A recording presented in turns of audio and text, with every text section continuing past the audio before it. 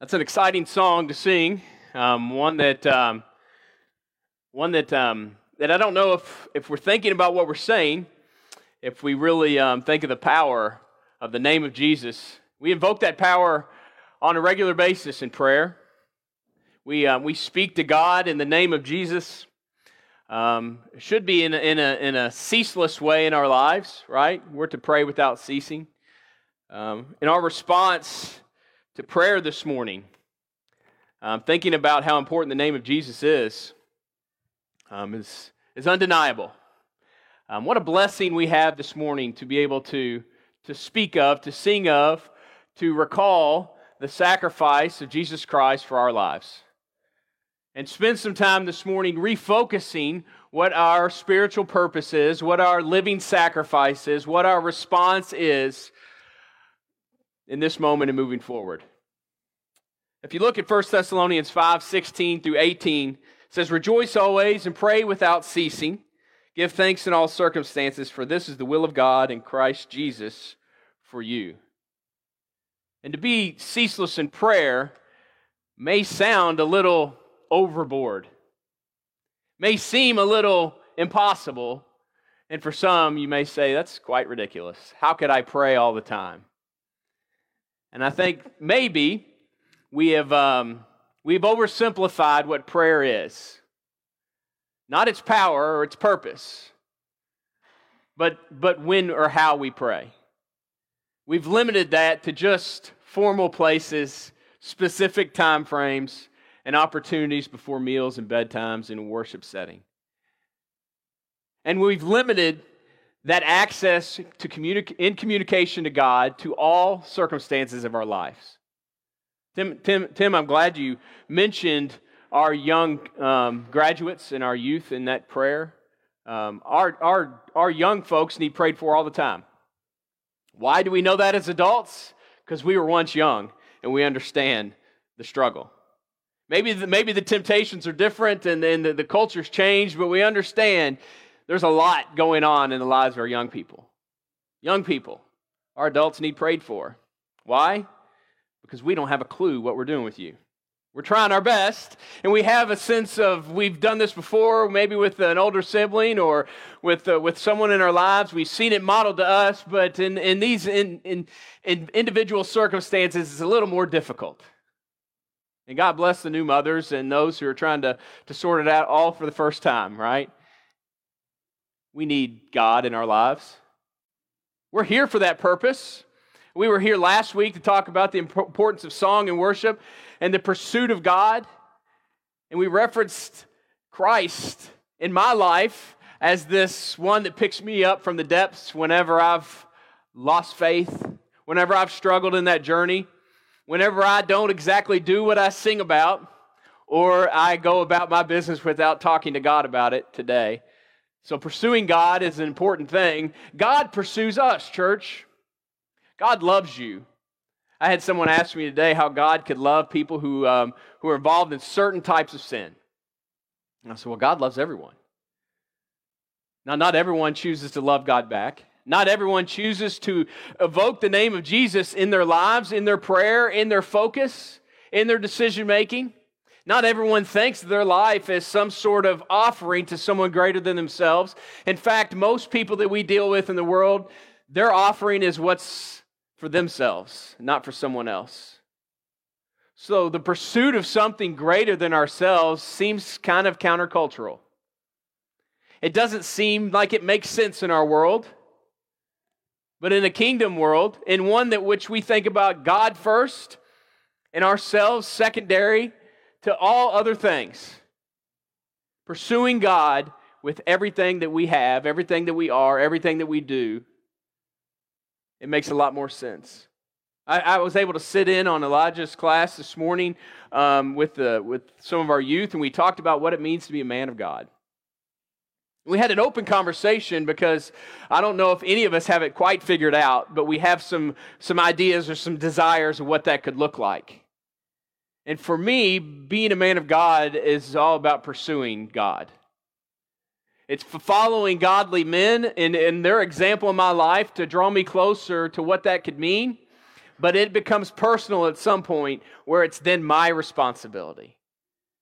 When I choose to go off to school and to college and I'm away from my parents, am I going to go to church on Sunday morning? Am I going to wake up for Bible class? Am I going to choose to be involved in some of those extra activities that will help guide my spiritual life?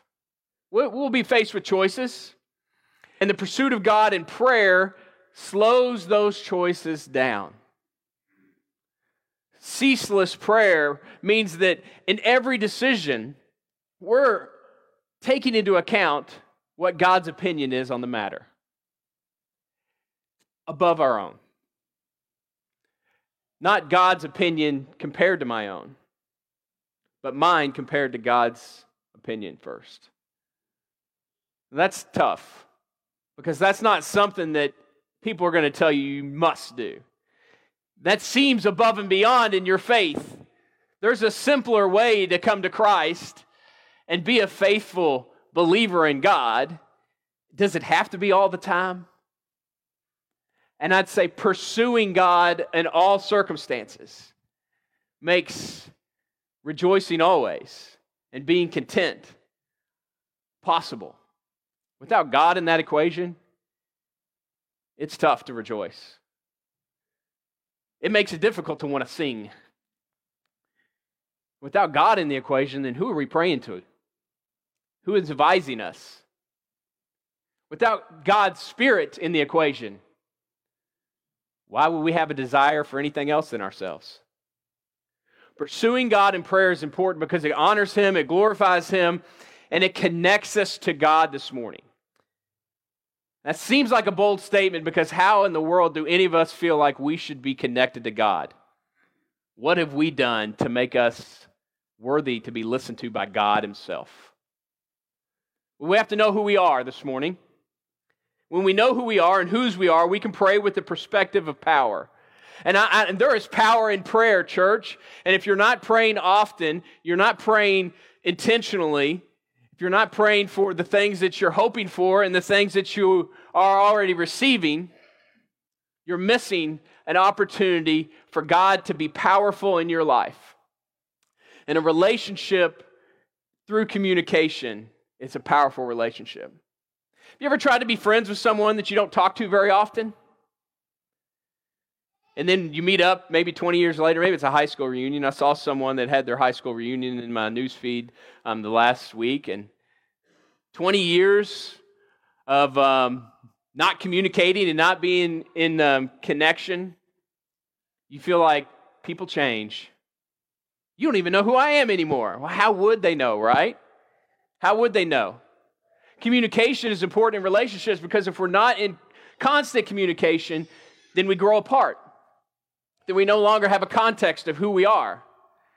And in our faith, communication with God is so vital.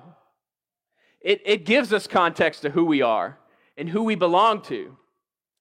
We are developing an idea of who we are, who we want to become, or who we've been for the majority of our lives. Right? That could be a parent. That could be someone who works in a certain field or industry. That could be a new student, a husband, a wife, a brother, a sister. But when we defined ourselves as God's first, then as a husband, a godly husband, as a godly friend, as a godly brother or sister, those relationships change significantly. There's power in that in our faith. We're bought with a price. In 1 Corinthians chapter 6, 19 and 20, we're told that our bodies are a temple that we've received from God through Christ Jesus. We are not our own. You are bought with a price. Therefore, we're to honor God with our bodies. We're created for a purpose. We're bought with a price. We are joint heirs with Christ. Not only are we connected to Christ through His sacrifice, and that defines who we are, but there's something greater than just living a life in Christ. There's a future waiting for us with Christ. When we're led by the Spirit, we're called children of God. We're adopted into sonship. We're a part of a family. And we receive all the rewards that God, the most powerful being ever, has waiting for us in heaven. And if we are children, we're heirs, heirs to God, co-heirs with Christ, if indeed we share in his sufferings in order that we may also share in his glory. That's something, it's an interesting concept, oftentimes generationally through parents. If parents or in a culture maybe people work for a certain goal and they achieve it. And that first generation of kids or people who are experiencing that, they see the glory, but they remember the struggle.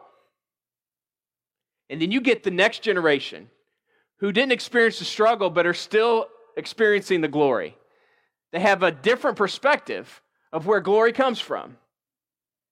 And fast forward one more generation, it's assumed glory without struggle is the perspective, and it's false. So oftentimes in churches branch out and they start their own congregation and community.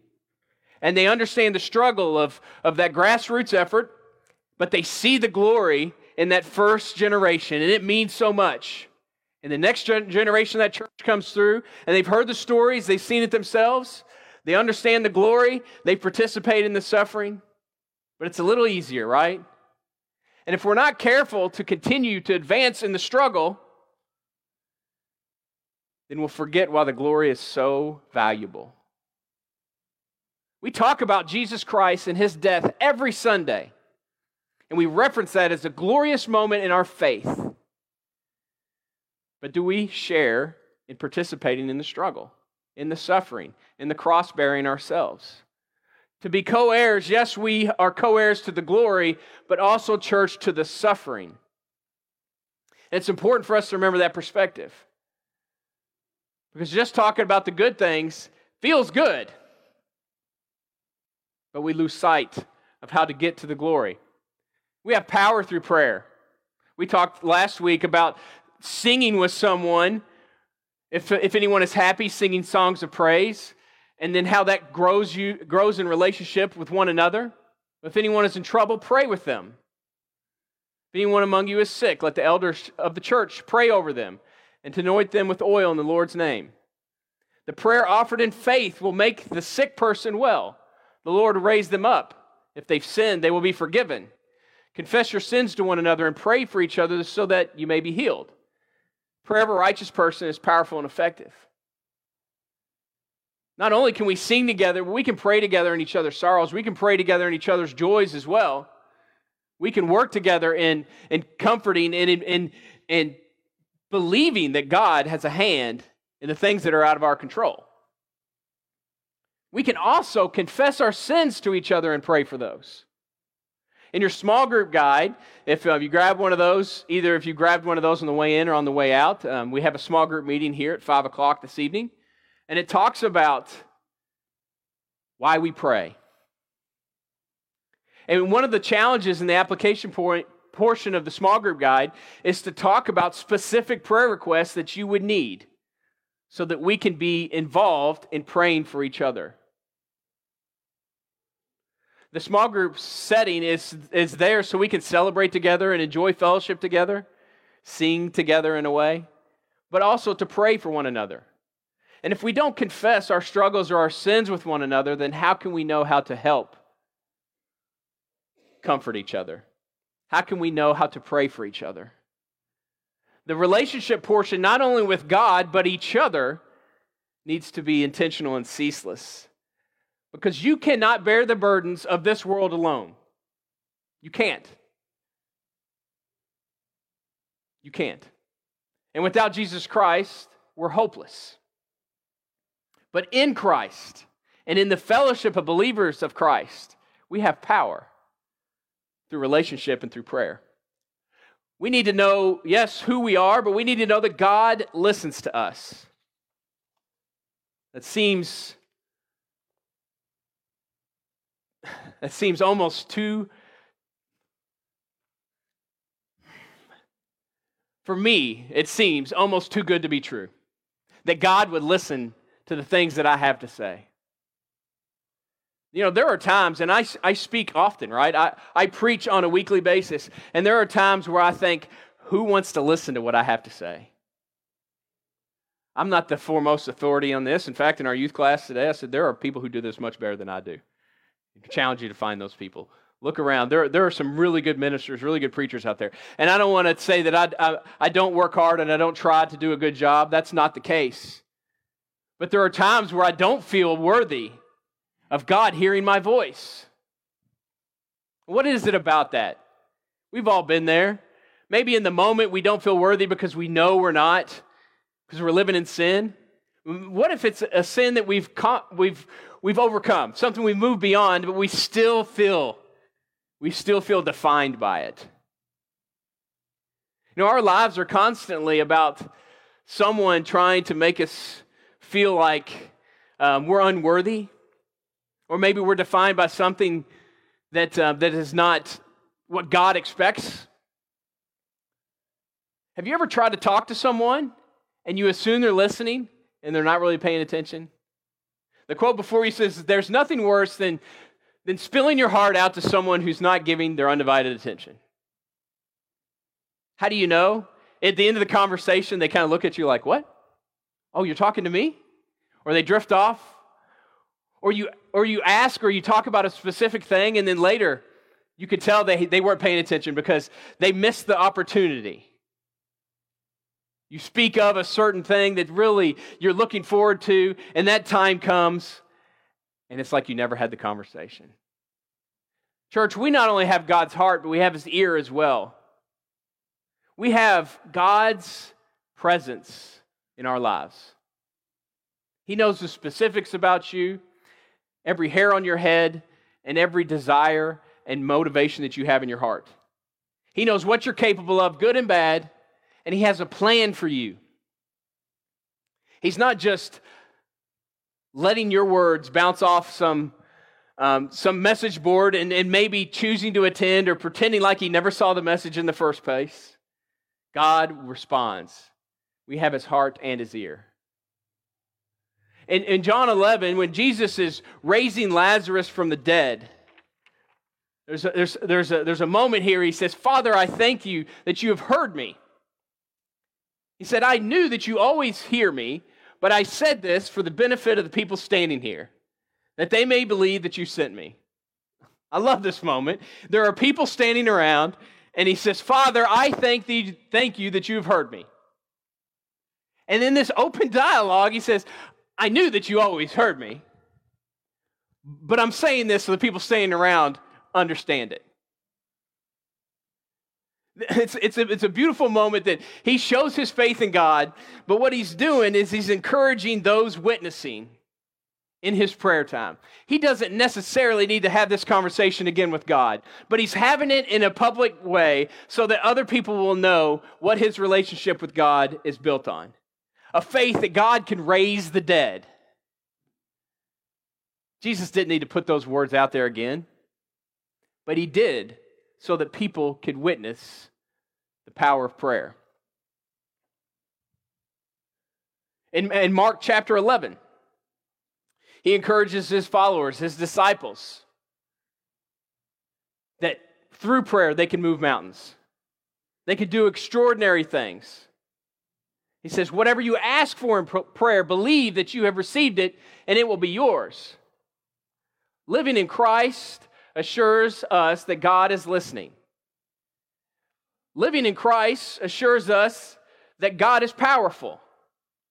Paying attention to the words of Christ show us that He believes that, but sometimes He says it so we can believe it. Not that He needs to hear it again, so that the people around can hear it for the first time, or get the proper perspective, right? Living in Christ assures us that God is listening in even bigger things than we can imagine. The mountain-moving things, God is listening to those things. Now, if you're going to go out and pray that the Paoli Pike and the knobs move closer to Jeff to give us a closer view or better view, I don't know if that's going to happen this afternoon. But God does big things, and still does, church. And if you're assuming that those big things are only going to happen like you read about in Acts and at Pentecost, you may be shortchanging what God is capable of to do through your life through lesser miraculous ways. But being a listener is miraculous in this culture. Being patient is miraculous in this culture. Loving people who disagree with your faith and are your enemies is miraculous in this culture. Being kind to people who choose to live in sin and being open to a conversation about your faith is miraculous in this culture because not everybody has the time or the attention or the patience for that as people of faith. Choosing to be ceaseless in your prayer and your understanding that God is worth worshiping at all times as a living sacrifice. If something is greater than myself, that is a miraculous mindset in this culture. Because our culture gives us every right to put ourselves as God, as the most important thing around us. So if we know who we are and we know that God is listening, then how do we know God is speaking? Have you ever had someone talking in a crowd and you didn't realize they were talking to you? Maybe it's an unfamiliar voice. Maybe you're in a restaurant and there's a number of people and the crowd is big and the server's trying to get your attention specifically, but you've never had a conversation with him before. Well, how do you know the conversation is meant for you? Now, there's some body language. Obviously, they're going to be looking at you. Obviously, they're going to try to kind of cue you into that. But you have to be attentive. You have to know the circumstances. For us, God's language is found in Scripture. Scripture is the wisest and most powerful weapon in our prayer arsenal. Scripture is the wisest and most powerful weapon in our prayer arsenal. Hebrews chapter 4 and verse 12 tells us that the Word of God is alive and active. It's sharper than any double-edged sword. It penetrates even to dividing soul and spirit, joints and marrow. It judges the thoughts and attitudes of the heart. You want an effective weapon in your battle, in your faith struggles, in your Christian walk? The Word of God. The Word of God. God's Word accomplishes its purposes. In Isaiah 55, it says, "As the rain and the snow come down from heaven and do not return without it watering the earth and making it bud and flourish, so that it yields seeds for the sower and bread for the eater, so that my word that goes out from my mouth, it will not return to me empty, but it will accomplish what I desire and achieve the purpose for which I sent it." God's Word is active, alive, and purposed. And what's said in God's Word is going to happen in God's time. If you think that God's Word is not true, if you wait long enough, you're going to find it to be true. If you look hard enough, you're going to see the examples. You're going to see the truth in God's Word. And for the world around us that wants to refute and tell you that the Word of God is some outdated, ancient text that's not relevant in our culture anymore, just wait. I'm confident that at the judgment, everyone will know the truth of God's Word. If you look from the beginning of God's Word to the end of God's Word, the purposes and how God achieves His goals are laid out before you in God's Word. So how does God's Word and prayer have anything to do with one another? Prayer opens that door to a deeper relationship with God, and God's Word gives us a language in which to pray. Jesus used Scripture often. In Matthew chapter 4, during the temptation in the wilderness, He used Scripture to battle against Satan himself. In the following chapters of 5 through 7 on the Sermon on the Mount, Jesus uses Scripture to not only show the direction that the church was heading, but to remind, through the Old Testament Scripture, that God's purpose was in that direction from the beginning of time. And to remind people who believe the Word of God that they may be misinterpreting their motives behind the Word. Jesus used Scripture. We are to use Scripture. Prayer opens the door to a deeper relationship with God. Evoking Scripture, the Word of God, into our prayer time allows us to pray in a way in which we don't know exactly what to say. But we have the example set before us. Jesus gives an example in Luke, also in Matthew. He says, one day Jesus was praying in a certain place, and when he finished, one of his disciples said to him, "Teach us how to pray, just as John taught his disciples." So he said, when you pray, say, Father, hallowed be your name, your kingdom come. Give us each day our daily bread. Forgive us of our sins, for we also forgive everyone who sinned against us, and lead us not into temptation. We get this beautiful example of a prayer that we've heard often in our lives. The small group guide takes you to that place where you heard it first and has that conversation this evening. Jesus gives a great example of evoking a more powerful one than ourselves, the Father in heaven, to allow His kingdom to be our focus so that we will receive what we need and we will prioritize what's most important, removing sin and forgiving others, and invoking prayer in our lives so that temptation and distraction and all the other things don't overtake us. He says later, ask and it will be given to you, seek and you will find, knock and the door will be opened. For everyone who asks receives, the one who seeks finds, and the one who knocks, the door will be open. Prayer is that knock on the door. It's a knock on the door to God to say, hey, these are some things that I'm seeking that God already knows about. So in a relationship, whenever you know you're thinking something, and the person that you're in a relationship assumes that you're thinking something, how do you connect the dots? You communicate it. You speak it. You don't just assume that someone's reading your mind, but you go the extra step to have the conversation. And conversation with God lets Him know you not only care what He thinks, but you want to know more about it. It's not an assumption that, yeah, God, I'm supposed to do good things and I'm going to try my best. But it's, God, I'm seeking these things. You're seeking these things through me. Guide me in how to be the best that I could be. It's a conversation. It's a mutual respect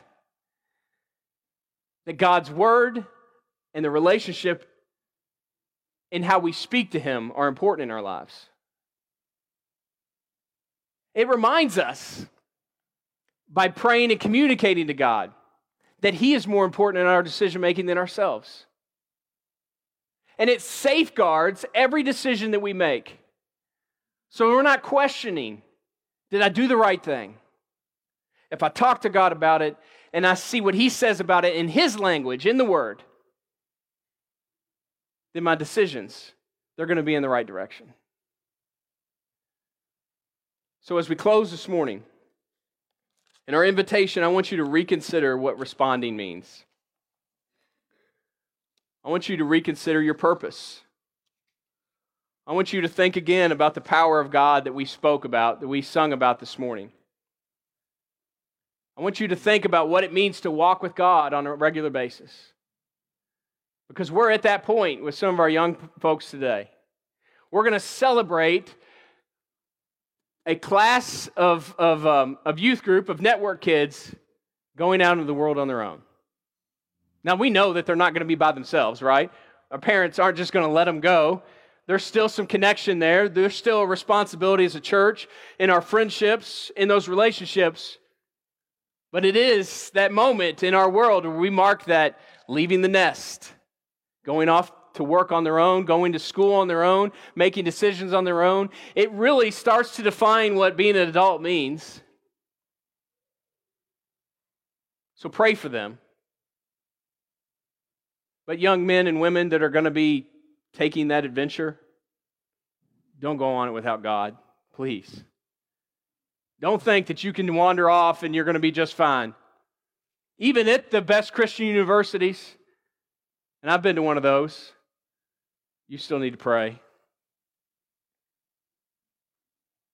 Take this seriously this morning, because God opens doors to every situation that you're going to struggle with and gives you a way out. And through Jesus Christ, we have power, we have purpose, and we have something glorious waiting for us. Talk to God about it. When you struggle, let Him know that you cannot wait. When you're torn between the decisions of this world and the kingdom, tell Him, it would be greater for me, God, to die and be with you, but while I'm living here, I want to live for you. Listen to His people talk about that relationship. And look to Jesus Christ Himself. who not only evoke Scripture to battle Satan, but put Scripture into context with purpose from God, so that Scripture wasn't our excuse to misuse our Christianity. But Scripture was a way to fulfill God's plan in our lives. Because the world needs context in Scripture that looks a lot like Jesus. If you have a need this morning, we have our elders in the back to talk specifically, privately about those needs. If you have a public need, it's a decision making. Maybe it's that time you say, you know what, all these young men and women are going to be making these big decisions in their lives. I want to decide to be a Christian this morning. I want to be baptized. I want to say that that Jesus Christ is the Lord of my life. That He came and lived it perfect, and I want to try my best to be a part of that story. And I want to confess the things that have kept me from God in my life. I want to do away with those things, repent of those things, and I want to choose to be buried in water and let the Spirit lead my life from that point on. We got decisions to make all the time. Responding is not just a focus for this year. It's something that you're not going to be able to avoid in your life. You may be able to hide from responding to the world here at church at times, but when you leave here, the world still exists. And we still have to respond as Christ.